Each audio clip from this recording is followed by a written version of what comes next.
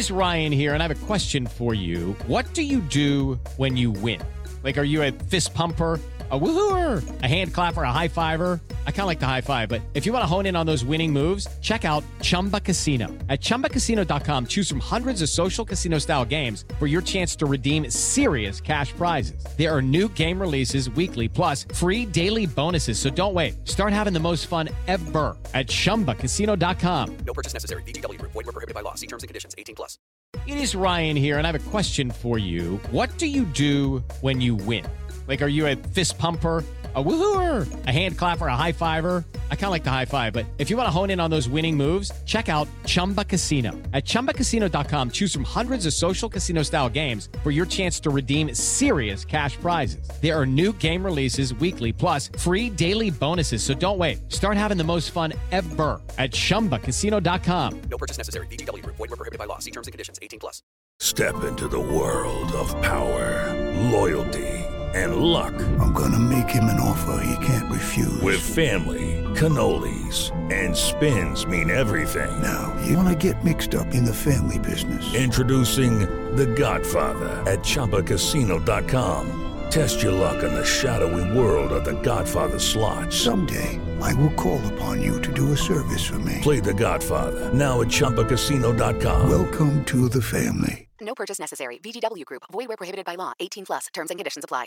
Hey guys, it is Ryan. I'm not sure if you know this about me, but I'm a bit of a fun fanatic when I can. I like to work, but I like fun too. It's a thing. And now the truth is out there. I can tell you about my favorite place to have fun. Chumba Casino. They have hundreds of social casino style games to choose from with new games released each week. You can play for free anytime, anywhere. And each day brings a new chance to collect daily bonuses. So join me in the fun. Sign up now at ChumbaCasino.com. No purchase necessary. VGW Group. Void where prohibited by law. See terms and conditions. 18+.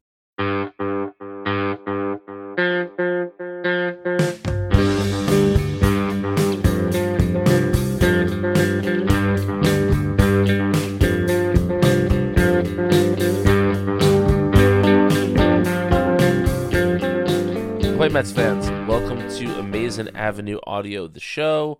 My name is Brian. With me, as always, is Chris. And Chris, we are coming off, as of recording right now, a 2-game sweep by the Boston Red Sox. A sweep in which the Red Sox won by scoring just 3 runs over 2 games. The Mets scored just 1 run over 2 games, despite getting excellent pitching from just about every corner of their staff, starters, bullpen. The Mets bats still are not waking up.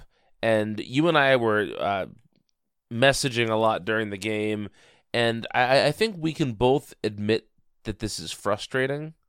I think we can both admit that this is not super fun to watch, but I don't think either one of us is necessarily running around thinking this is the end of the 2021 Mets yet. Is that a fair way to categorize how you're feeling right now? Yeah, it is. It definitely is. I would say it's a combination of readjusting to a 162-game season. So there's a little bit of that, like, oh, wow, I just feel lucky that we have one of those again after not having it last year. This April is a lot different than last April, to put it mildly. So, there's that component to it. And then I don't know if it's the effects of the pandemic or the effects of being 36, or just having, it's been a year and a half since I've been in a ballpark to see a game. And honestly, it might get close to 2 years before I do.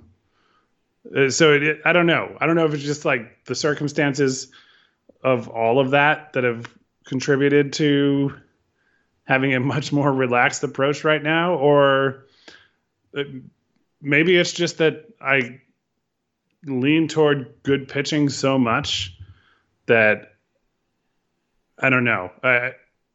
If the record were exactly the same, 9-10, and they were scoring 5 runs a game, but every pitcher other than DeGrom was giving up, 7, I think that would make me more irritated than this. Yeah, I would agree with that. Yeah, I think that's a fair take. Look, there are certain players that tend to be streakier, and this is not a surprise that they're starting off cold.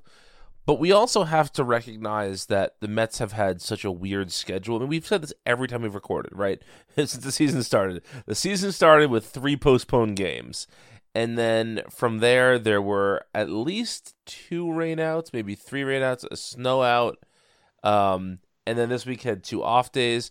So it's just they have not had any sort of consistent playing schedule since the season started. I think that has something to do with this. I also think something to do with this is just that, the baseball has changed since last year, and so players are adjusting to the new ball. Although I don't know how much that really plays into it. I think it probably plays into it somewhat. I will also say I think that as you said, the return to the 162 game season grind is certainly there. And then it's April.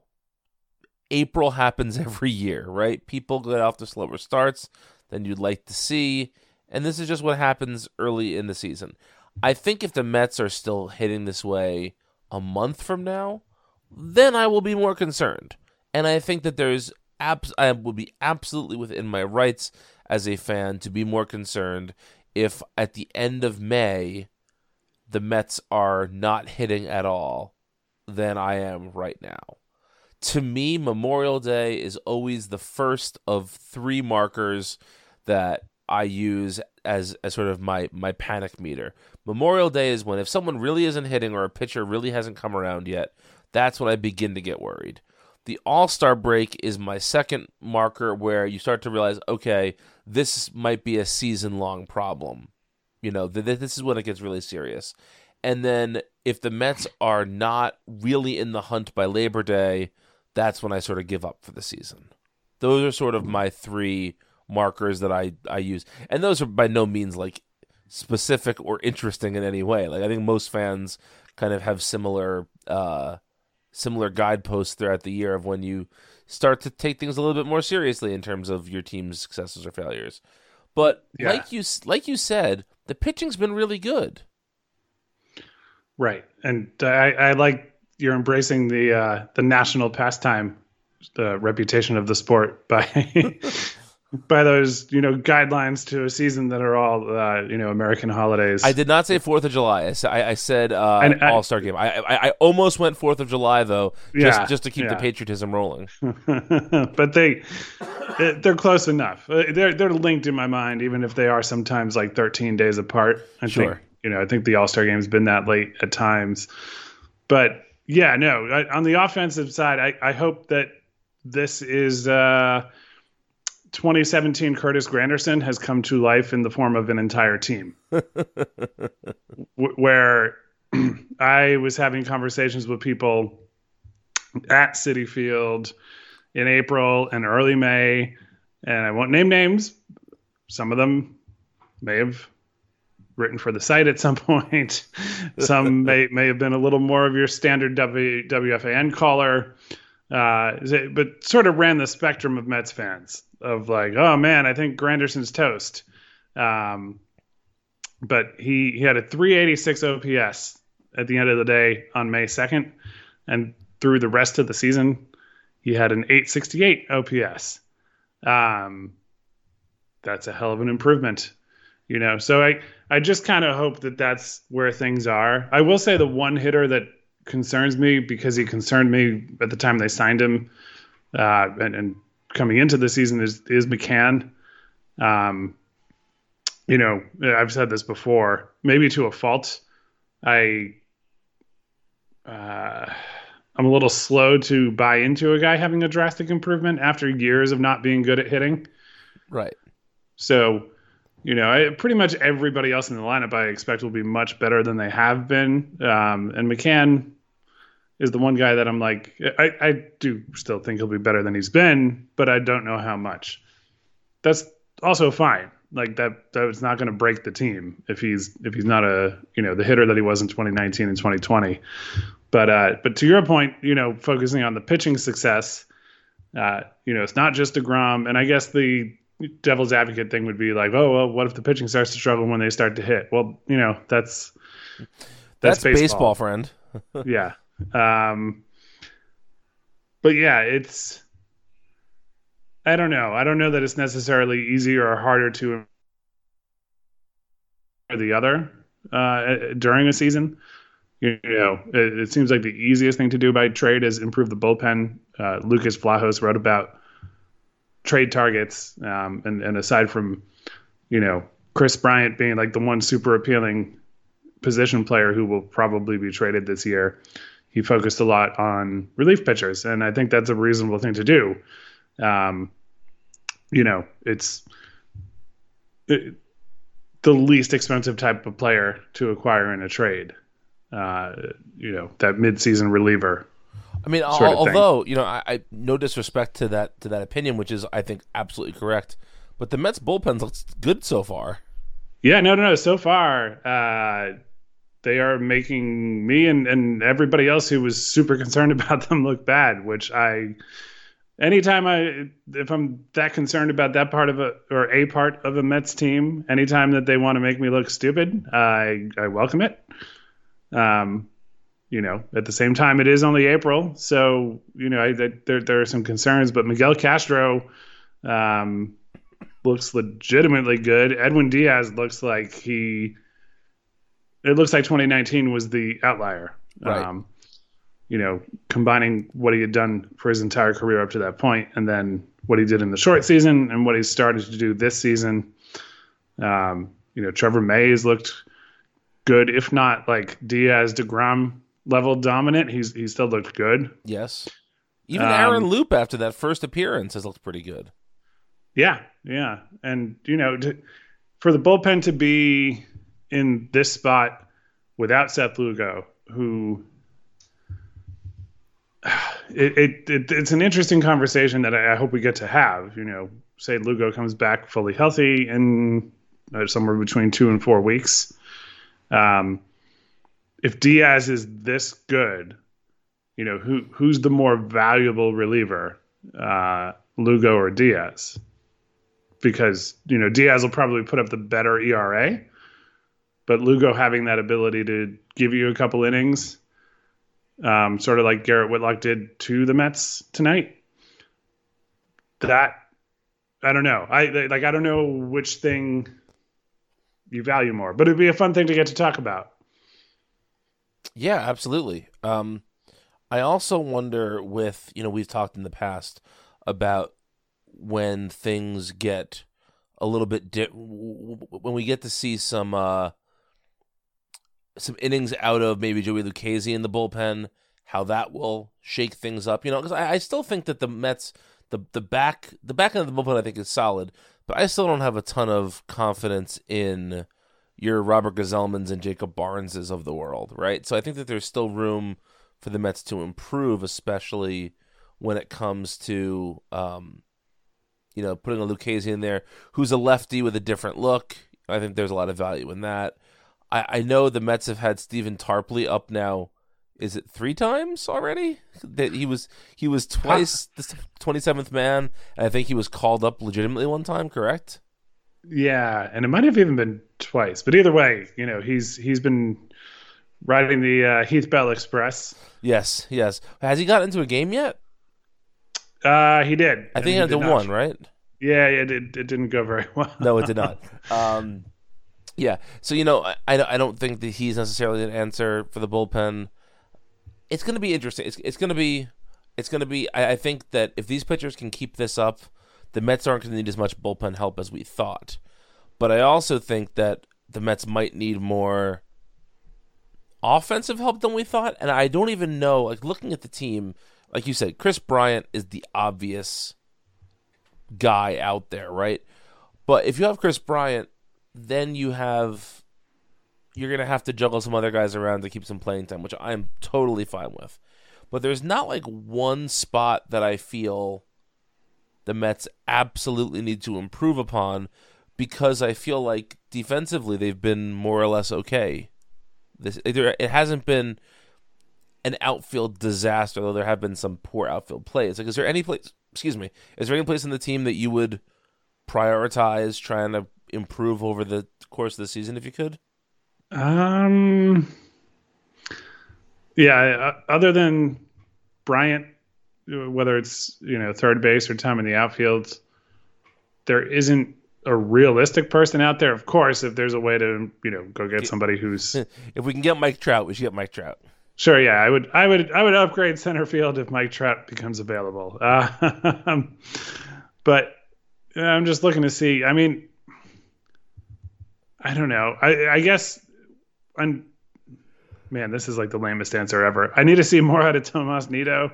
And then if it's not good, backup catcher would be a nice place to improve. Well, did you see the Mets news about backup catcher today? Yeah, they claimed a guy. They claimed a guy. They claimed, hang on a second,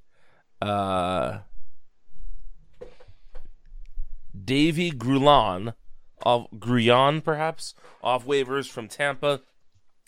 It was noted that Zach Scott also claimed him off waivers when he was in the Boston front office.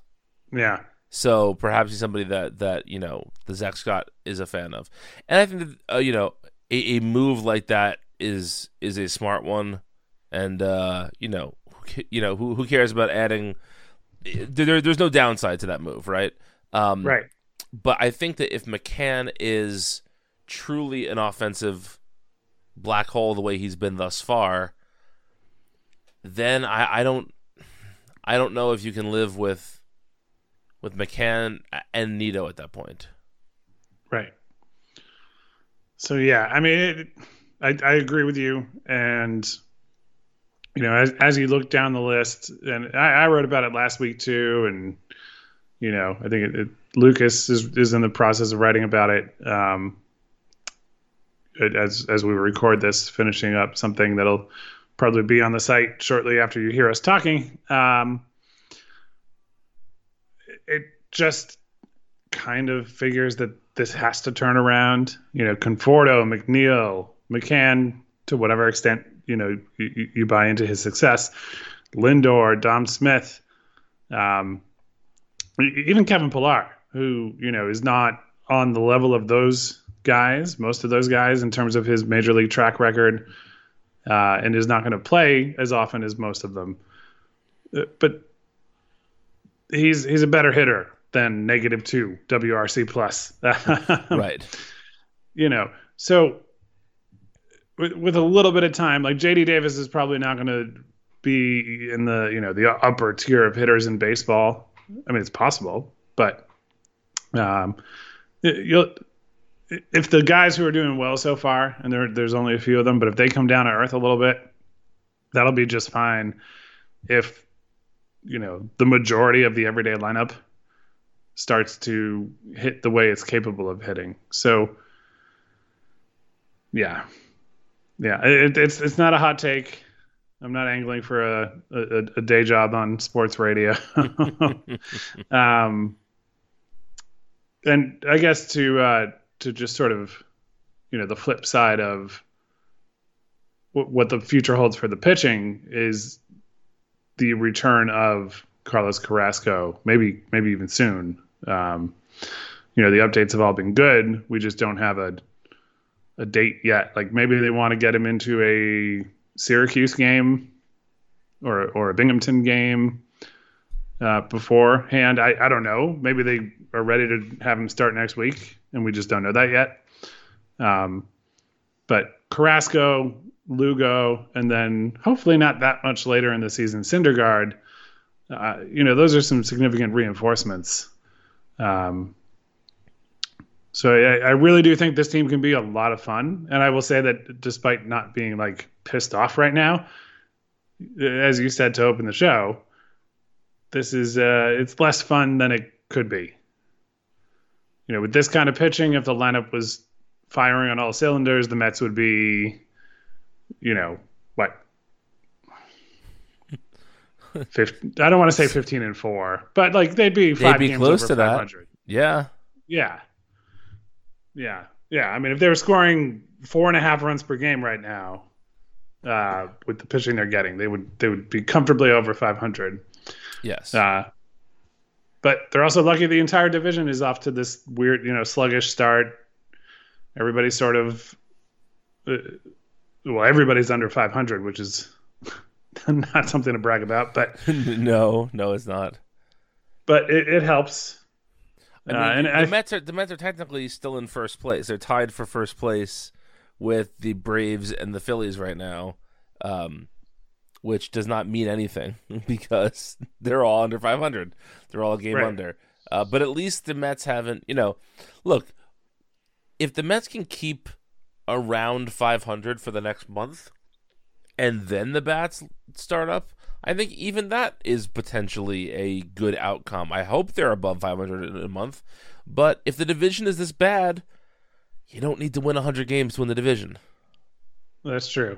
And the idea that they could be 500 for the first month or two of the season was something that I thought could happen, admittedly, because of the bullpen, with very few other concerns about the team.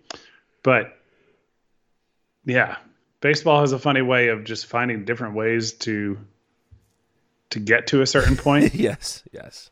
And that's not to say that I was right. Just, I don't know. It's possible to sort of tread water early on and get hot. Similar to the way the Yankees have started. Their lineup certainly hasn't been hitting the way that it's capable of. I think they've picked it up a little bit lately. Just, I don't follow them that closely, but I know that they were getting a whole lot of criticism.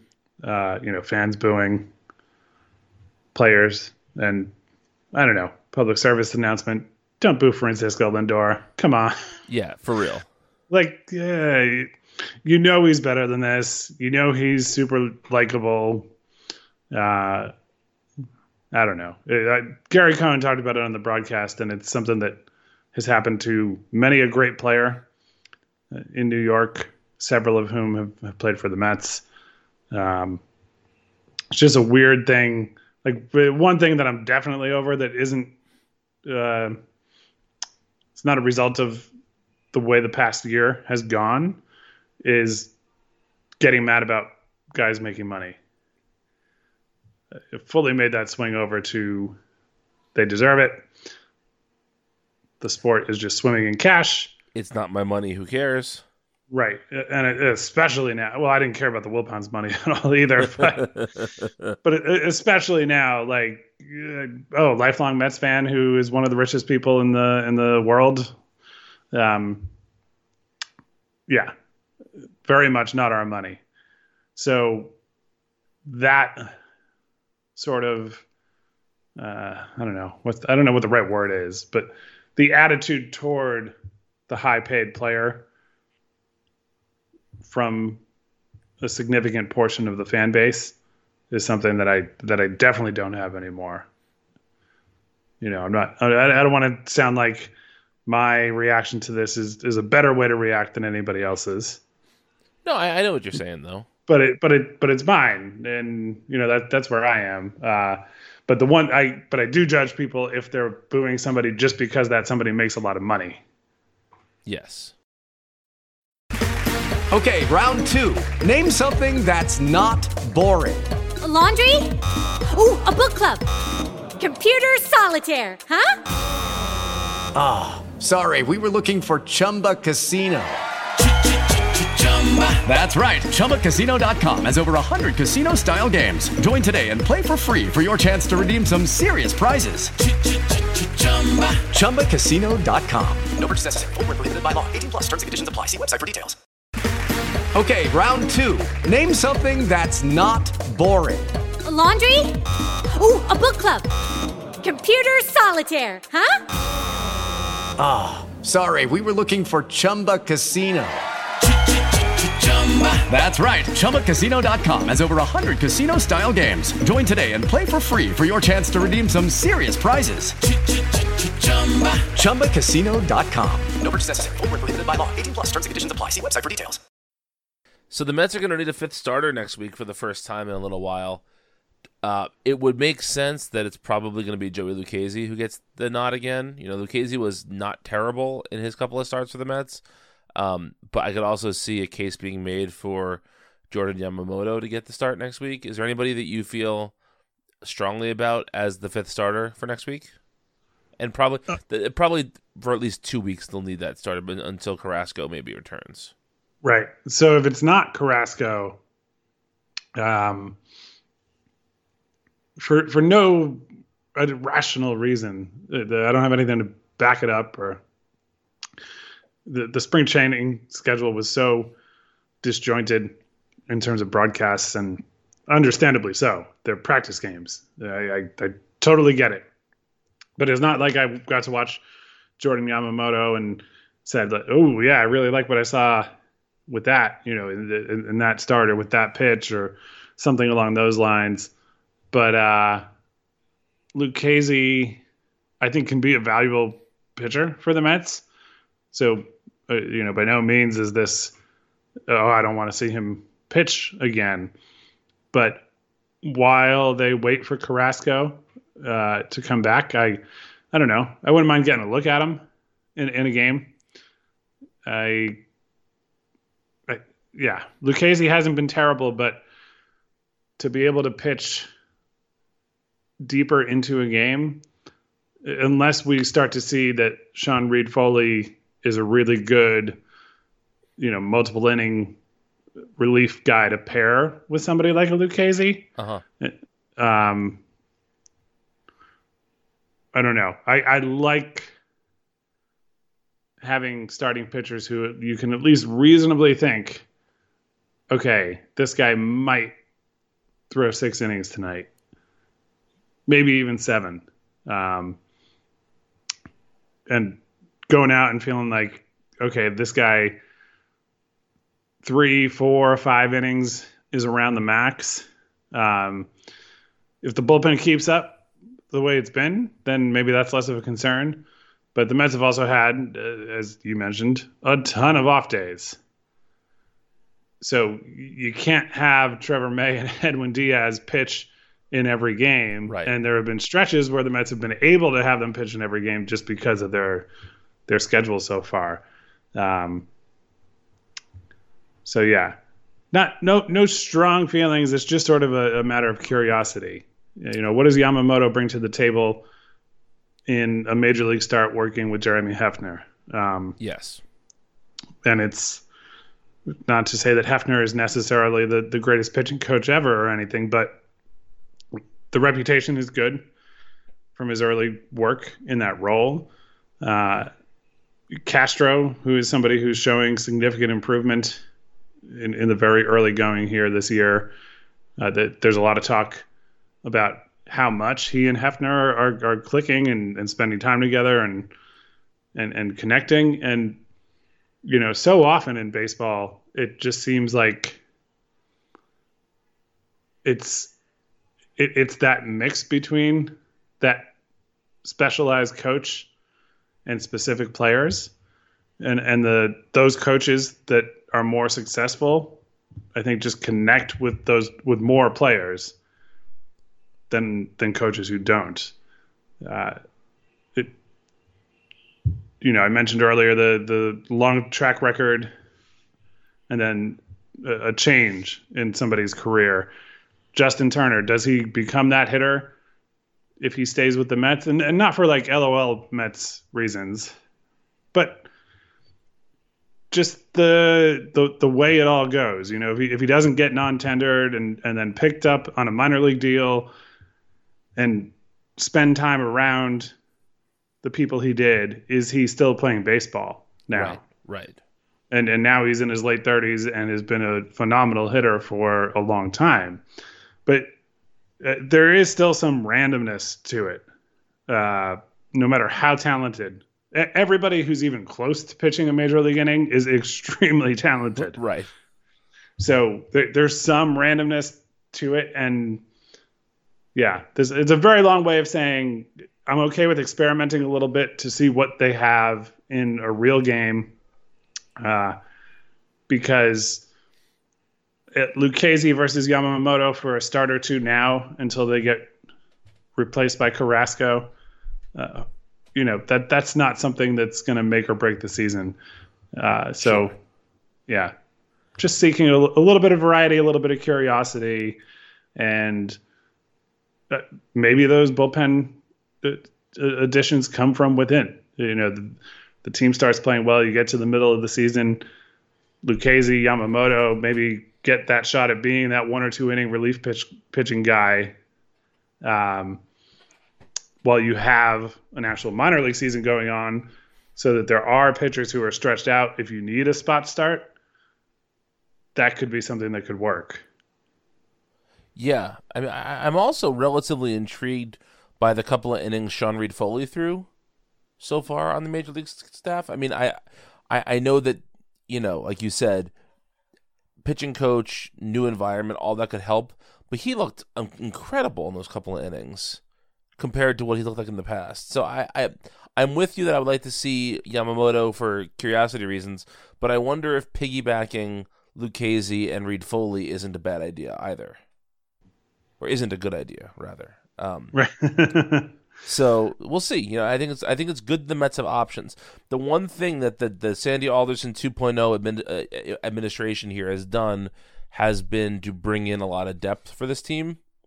And you're seeing it in the bench, you're seeing it in the bullpen, you're seeing it in the starting pitching ranks. They're able to account for having 2 of their starting pitchers out right now. They're accounting for having their best or second best reliever out right now. And, it's okay. The team is not imploding because of it. Or rather, the team's struggles have nothing to do with those people being missing. Yeah. Yeah, no, that is a good point. And I think it's another cause for optimism, honestly. Yeah. Yeah, I agree with that. I don't know. I know we've gotten to ride some very high highs in April over the past few years, but being right in the mix and slightly disappointing right now, I'm not sounding any alarms over that. I like what I've seen, and I will say that Luis Rojas hasn't really made. What was it, the first game of the year or the second that everybody was questioning? And I'm not saying they shouldn't, but everybody was questioning some head scratching moves. I feel like there haven't been too many of those. I don't know. I think the team can very much right the ship. Yes.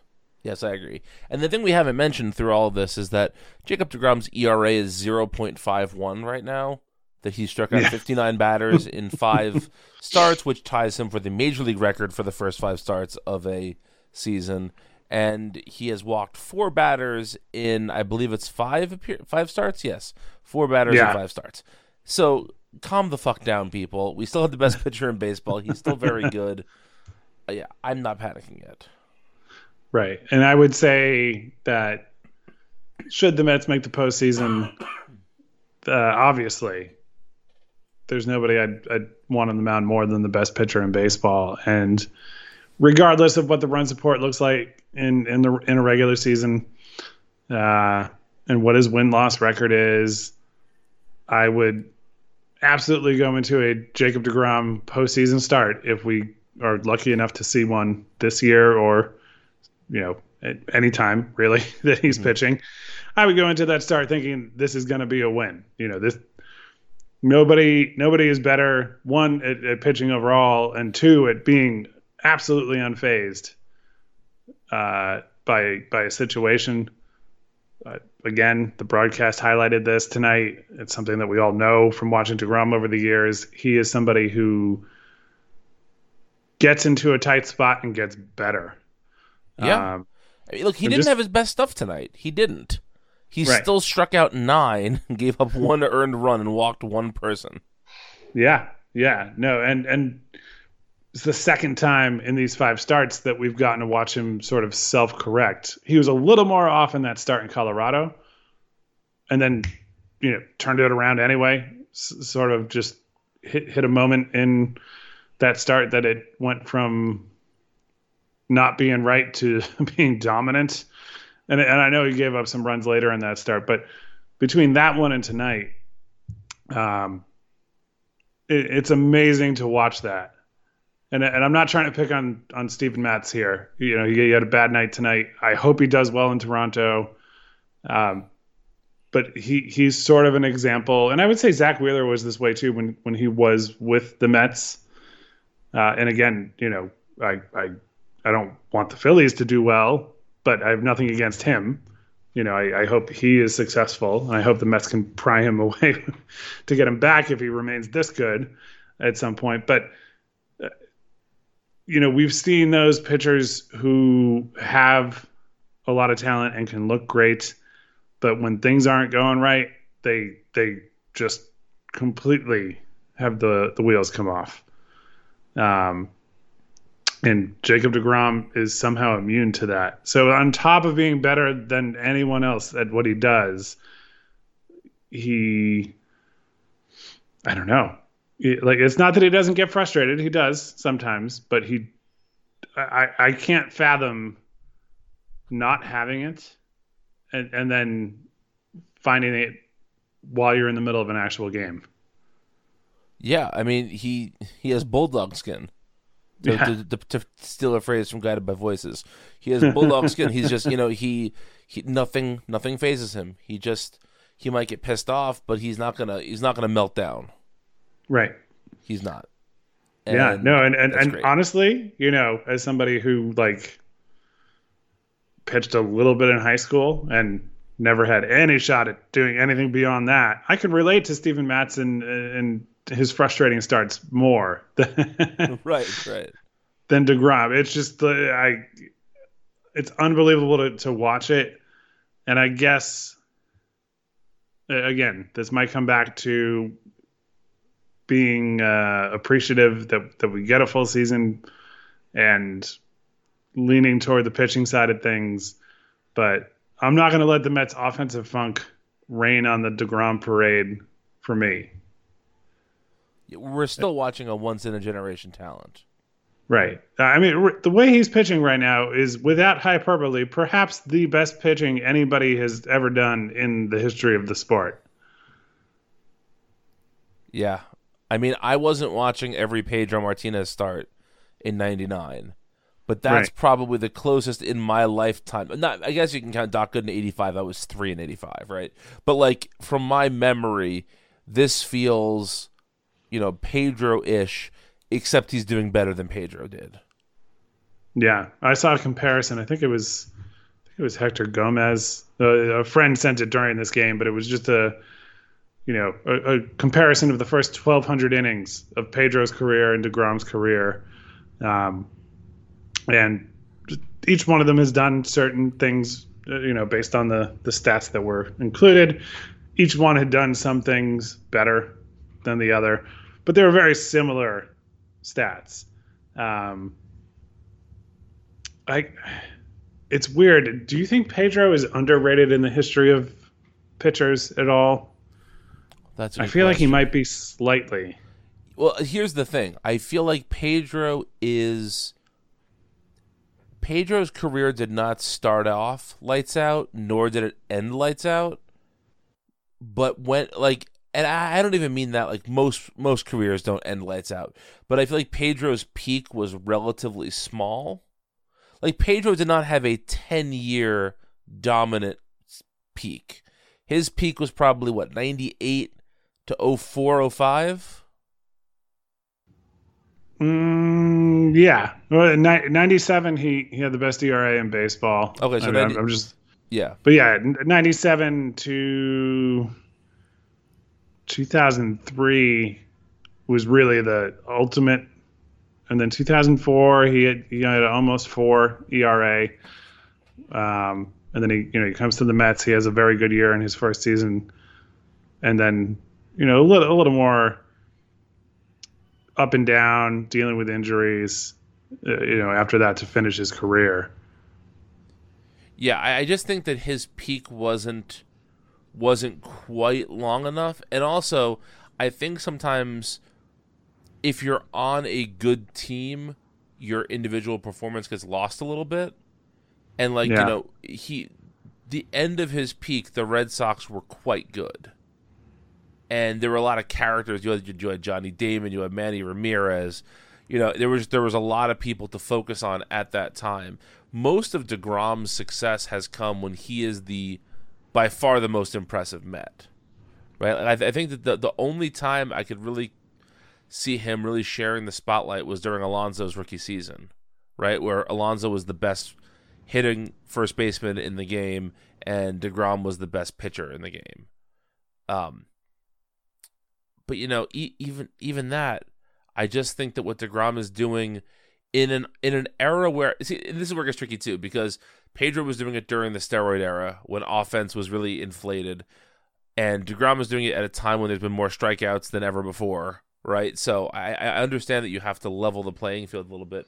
It just seems to me like DeGrom is doing it with more consistency than almost anybody else I've ever seen.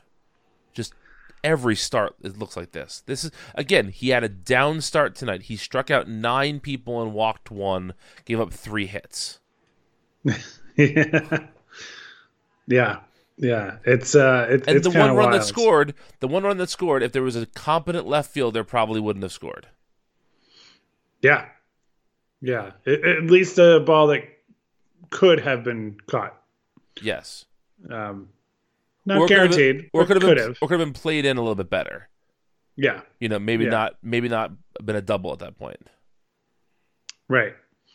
But yeah, it's kind of wild. I will say, I mean, mathematically, for any one player to have that much of an effect on the strikeout rate in the game is tough. But DeGrom has thrown a lot of innings with an insane number of strikeouts. So in terms of contextualizing for era,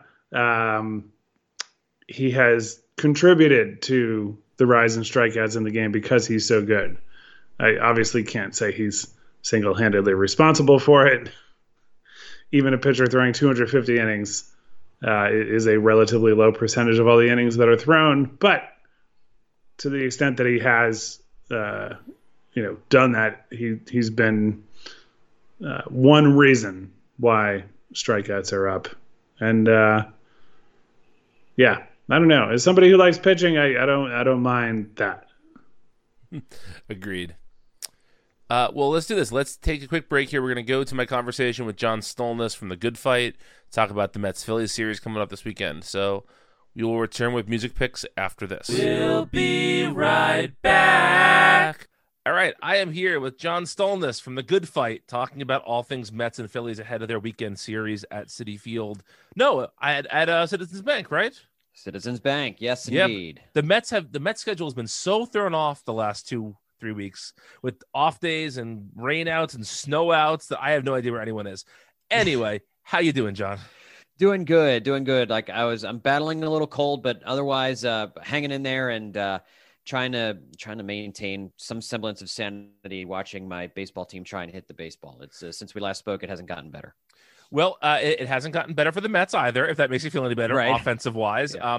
How are you overall feeling about the Phillies now that we're almost a month into the season? How are you feeling about the team? I'm obviously not feeling as good about them. I picked them to win the division before the year. I really felt their roster was a lot better. I feel like the Andrew McCutchen struggles have not surprised me. I thought that he would not necessarily play very well, but the lack of production in center field has been really amazing. The level to which it has been a problem. Alec Boehm's struggles here in the first month of the season have been a struggle. And the struggling number 4 and number 5 starters have been a struggle. And suddenly the bullpen, which we all felt really good about after the first couple weeks of the season, has the highest ERA in the National League. So I think, though, as I was looking at different numbers, some of the Phillies' offensive numbers as a team are pretty good in the National League. I think they're something like, I don't know, I was just looking it up. They are like Hoskins has 8 home runs, Harper's 6th in OPS, Real Muto's the 3rd Philly in the top 30 in OPS. The Phils are 5th in OPS in the National League.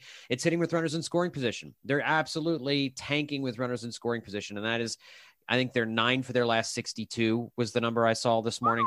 So they're getting opportunities, which, I think makes me feel like maybe they're going to come out of this at some point, but it has been a real slog so far for the offense. Now, of those concerns that you have, which one do you think has the potential to be the year-long concern?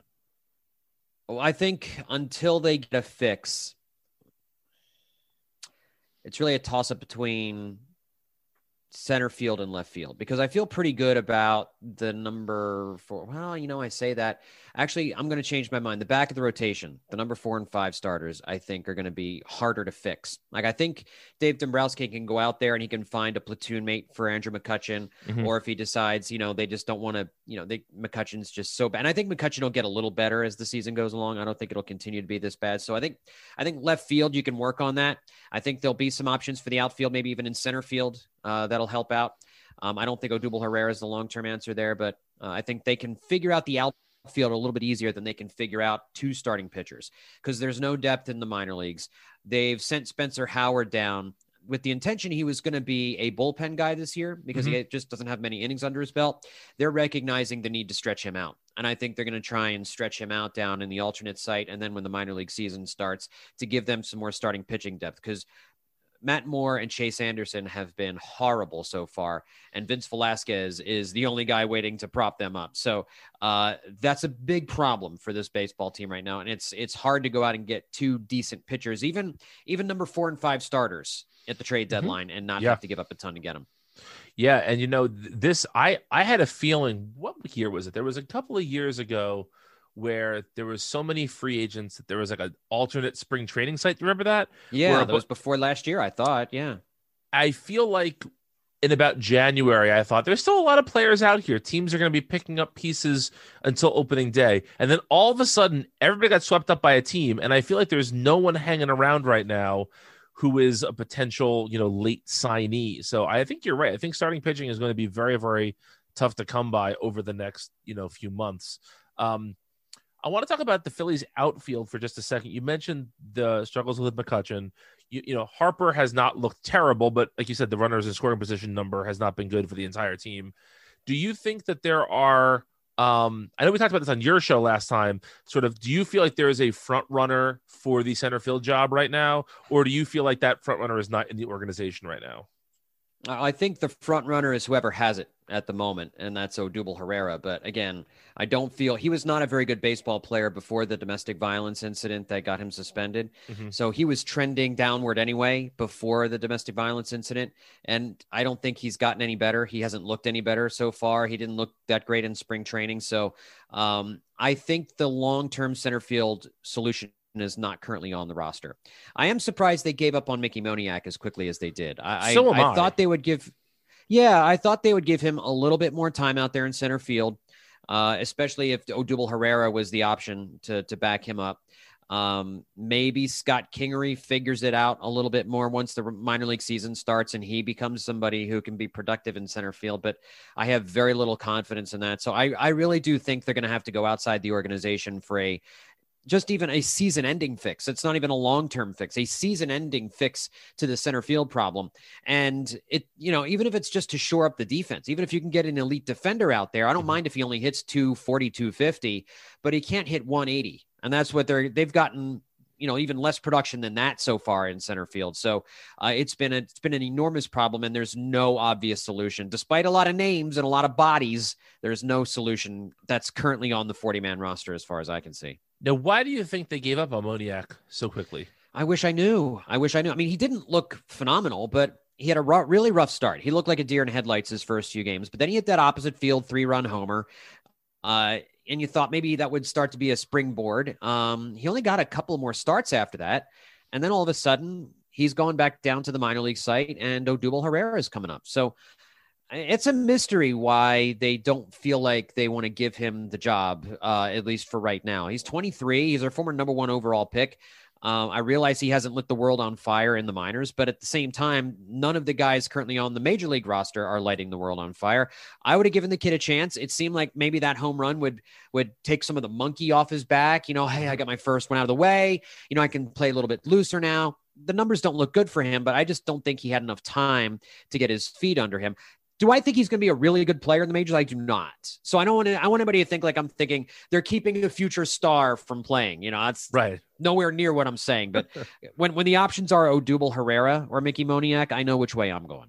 Yeah, especially because you would think that even if Moniak can establish himself as being a if one tool really starts to show from his game, then you know what you have. You've given him the better part of a season. You know he can be your defensive substitute. He can be your bat off the bench, whatever it is. You'll know, you have a better idea of who the player is if you play him a lot. You know who Herrera is. Right. You know that. I mean, that's just that story's been written. And I think maybe the Phillies feel like, hey, he was a former All-Star. He at one point was a pretty productive player. He at one point was one of the cornerstones of the team. I mean, he's the first guy that Matt Klentak signed to an extension when Matt Klentak first got the job. Maybe they think that player is still lurking inside someplace, but it has been a very long time since the good version of Odubel Herrera has showed himself. Now, how do you feel about Girardi as a manager? This is the second or third season with Girardi at the helm. Second season, and obviously last year was the pandemic season, so I kind of wanted to just throw that season away because it was so strange. The honest truth is that I have not seen much of a difference in how this team is playing on the field with Joe Girardi as the manager as opposed to Gabe Kapler on the manager. Now, as the manager. Now, there hasn't been as much drama, which is, I think, a relief. When Gabe Kapler was here, he was the face of the franchise, and your manager should never be the face of your franchise unless he's Sparky Anderson or something like that, Right. So I think everybody's calmed down, but some of Joe Girardi's bullpen decisions have been perplexing. He doesn't seem to be able to make a substitution without making it a double switch, which has not been wise at times. There have been times where he's gone to certain pinch hitters where I questioned whether or not that was the right guy to go to. And the Phillies have been a terrible road team these last 2 years. I mean, a dismal road team. And I know COVID restrictions make it so that it's a little bit harder to play on the road, but the rest of Major League Baseball is playing by the same rules. And so one of the things that I think, look for in a manager is managing the clubhouse, managing the culture, all that kind of stuff. It's some of the in-game stuff for sure, but this was one of those areas, one of those things that I feel like you should look at and say, yes, a really good manager should help this team be better on the road for a number of maybe different reasons that you can't point to a specific number or something, but just that he would have his players better prepared to win games on the road. And we haven't seen that so far. And I don't know if that's fair to Girardi or not. I'll just say this team has not played any better under Joe Girardi than it did under Gabe Kapler. How much of that is his fault? How much of that is the fault of the roster construction? I think is up for debate, but I don't think Joe Girardi has added wins to this team the way we thought that he would add wins compared to Gabe Kapler. Okay, that's interesting. I know that Kapler came in with a lot of fanfare and did not necessarily leave a very well-liked person in Philadelphia. Yeah. Girardi, to me, always, and not just because he was the successor to Joe Torre, but he seemed like he was a very calming influence on the Yankees. He tried to make the team a little bit just to not have so many ups and downs in the media and all of that. So that tracks with what you're saying. But I'm with you. I thought that he would do more for the team in the wins and losses column than he has thus far. Although, if you talk to stats guys, they'll tell you that the best manager in baseball probably adds 2 to 3 wins to their team a year. That's it. But I think you can. I think you're right, is what I'm saying. I'm surprised by Girardi as well. And I think a bad manager can subtract wins. I don't know how much a good manager adds wins. I think that's very true. It's the players. And Joe Girardi cannot get this team to hit better with runners in scoring position. If this team was doing even just a little bit better hitting with runners in scoring position, we might be looking at a team that's a few games over 500 as opposed to one game under 500 as we're recording this. So and that's one of the things. It's always really hard to judge how much impact a manager actually does have. I think that the Phillies clubhouse is a good one. I think they've got a lot of really good leaders in that clubhouse, Real Muto and Hoskins and Harper. And those 3 guys are playing great. All 3 of those guys are playing great right now.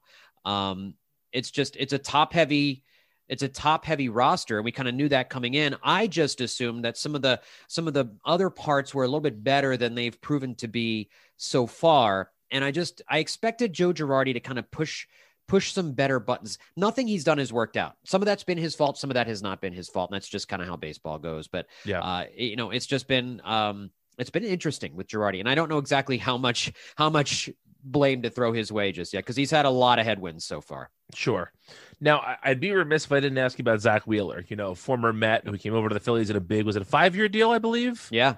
And has looked pretty good so far under the contract. The Mets beat him up a little bit last week, but, that tends to happen sometimes going back to an old team. What do you think of Wheeler? What are your general thoughts on him as a player? Love him. Co-ace with Aaron Nola. He has been worth every penny. One of the few really good Matt Klentak free agent signings. That was not a slam dunk free agent signing. I mean, no. There are other guys that I think a lot of people wanted ahead of him. Garrett Cole has obviously been a great pitcher for the Yankees. But he cost way more than Zach Wheeler cost. Steven Strasburg was the other guy that the Phillies could have gone after instead of Zach Wheeler that offseason. That has turned out to be a very wise decision to go after Zach Wheeler. For the money they're paying him, and the production they're getting out of Zach Wheeler. They didn't sign him to a cheap contract. It was a very fair, very good contract for Zach Wheeler, but he has pitched like an ace for this team. He's had a number of starts that were dominant. The starts where he has been off, he's kept his team in the game, which Agreed. is really all you can ask for. And he has had flashes where his game this week against the Cardinals was just a masterpiece. And he's had more than a few of those over the course of the 2 years he's been here. So could not be more pleased with the production from Zach Wheeler. It's actually probably been a little bit more than I was expecting to get from him. And I liked him to start with, but I don't think I thought of him as kind of like a pretty decent number 2. He's either a very high end number 2, low end number 1 right now for a potential playoff team. I'd feel great with him starting game 1 or game 2 of a playoff series. Yeah, I always thought that Wheeler's potential was never fully maxed out in New York.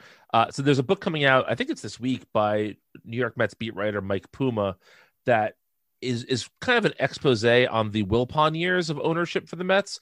And there's a Zach Wheeler story in that book where he asked to join the team for the playoffs in 2015. He wanted to be with the club, and the Wilpons refused to let him do that.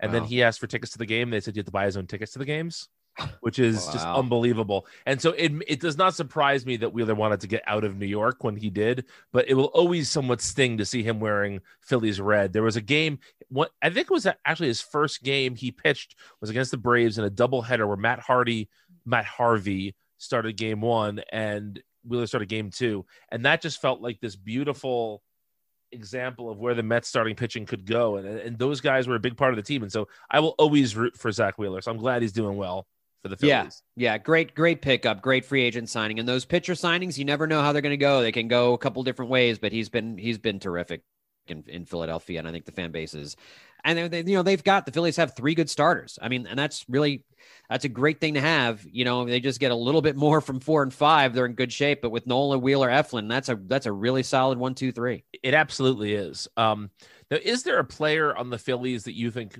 the general baseball is not paying enough attention to?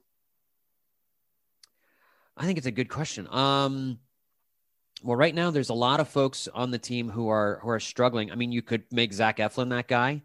I think he is really emerging as a top flight starter in Major League Baseball. I think he might be like a top 25 starter, top 30 starter in Major League Baseball. And I know that he kind of flies under the radar with Bryce Harper here and with Rhys Hoskins.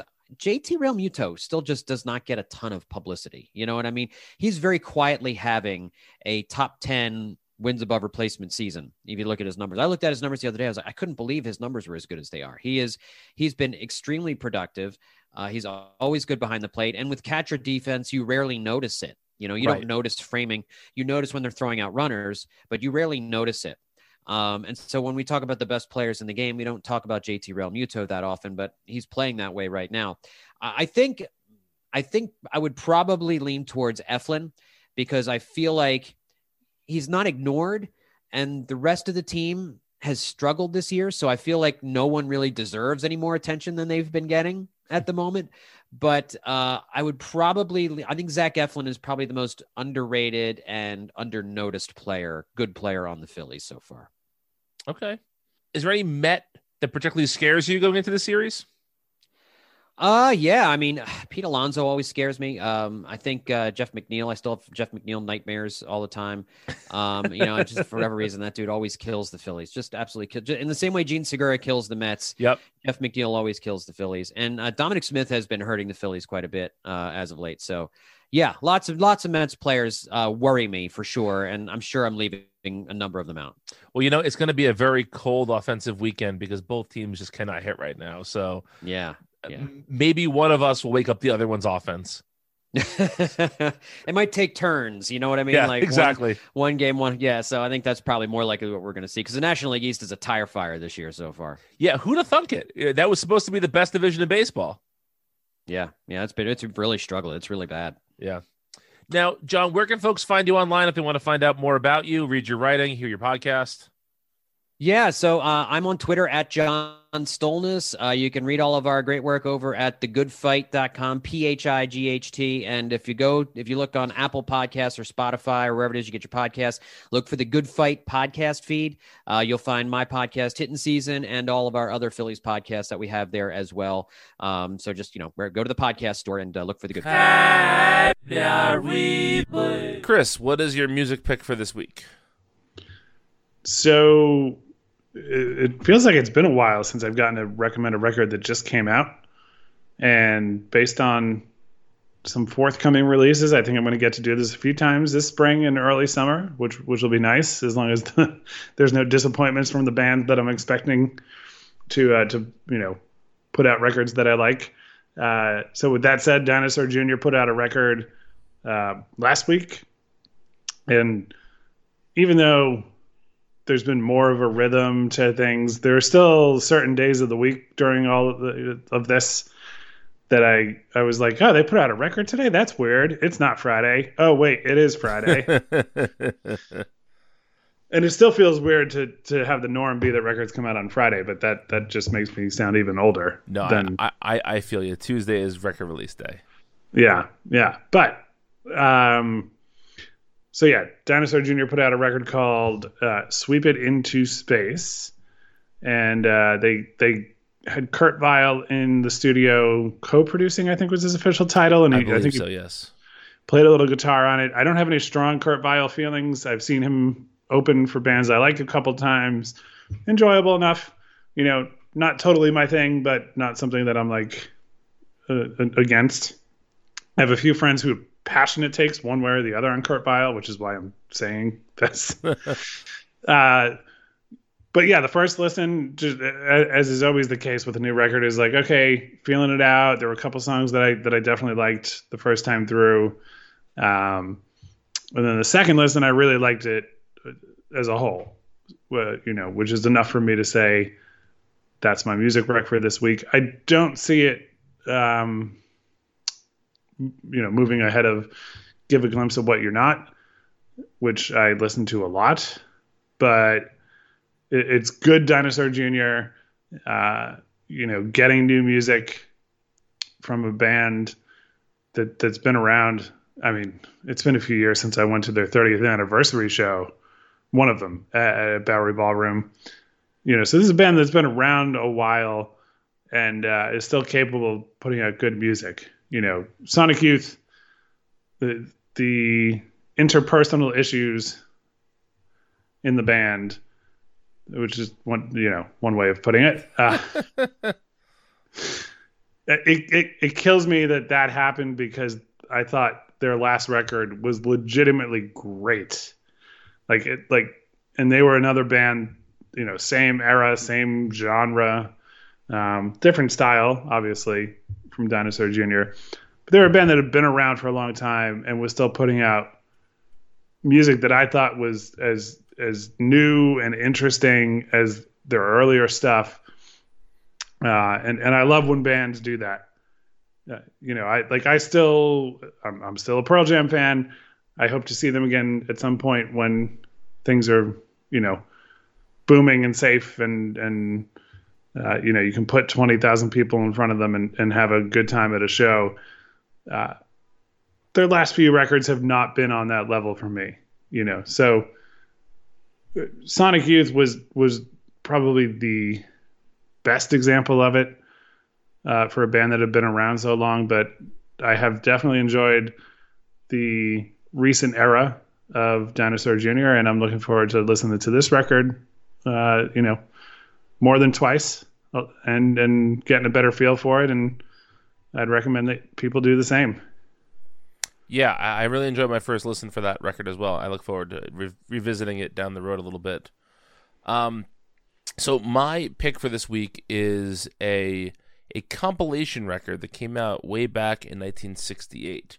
The reason that I am picking this album is because I've been thinking a lot about one of the bands featured on here a lot, and I was doing some cursory research about it just because I'm sure there are lots of people who are this way, but when I get something in my head, I kind of get obsessed with it for a little while, and I start reading as much as I can or watching as much video as I can or whatever. And I found that there was a documentary made about the musical movement that this band was a part of. And it's the movement is called Tropicalia, or Tropicalism, and it's a Brazilian music movement from the late 60s. And there's about 5 people that are the central figures in Tropicalia. It's Gilberto Gil, Gaetano Veloso, Os Mutantes, and Gal Costa are sort of the 4 big ones. There are a number of other people, Tom Zay, who sort of fit into that. And it was this movement that was sort of pitted. It was sort of pitted in the middle of Brazil. So at the time, the Brazilian government had been overthrown in 1964 by the military. And so there was this very militaristic government in Brazil. The people who were against those people were very much leftist Marxists who did not want any influence from the rest of the world. They wanted to keep Brazil kind of Brazilian, for lack of better words. They were really into art that represented accurate Brazilian culture. And the Tropicalia artists were taking traditional Brazilian music and mixing it with rock and roll, specifically psychedelic rock and roll.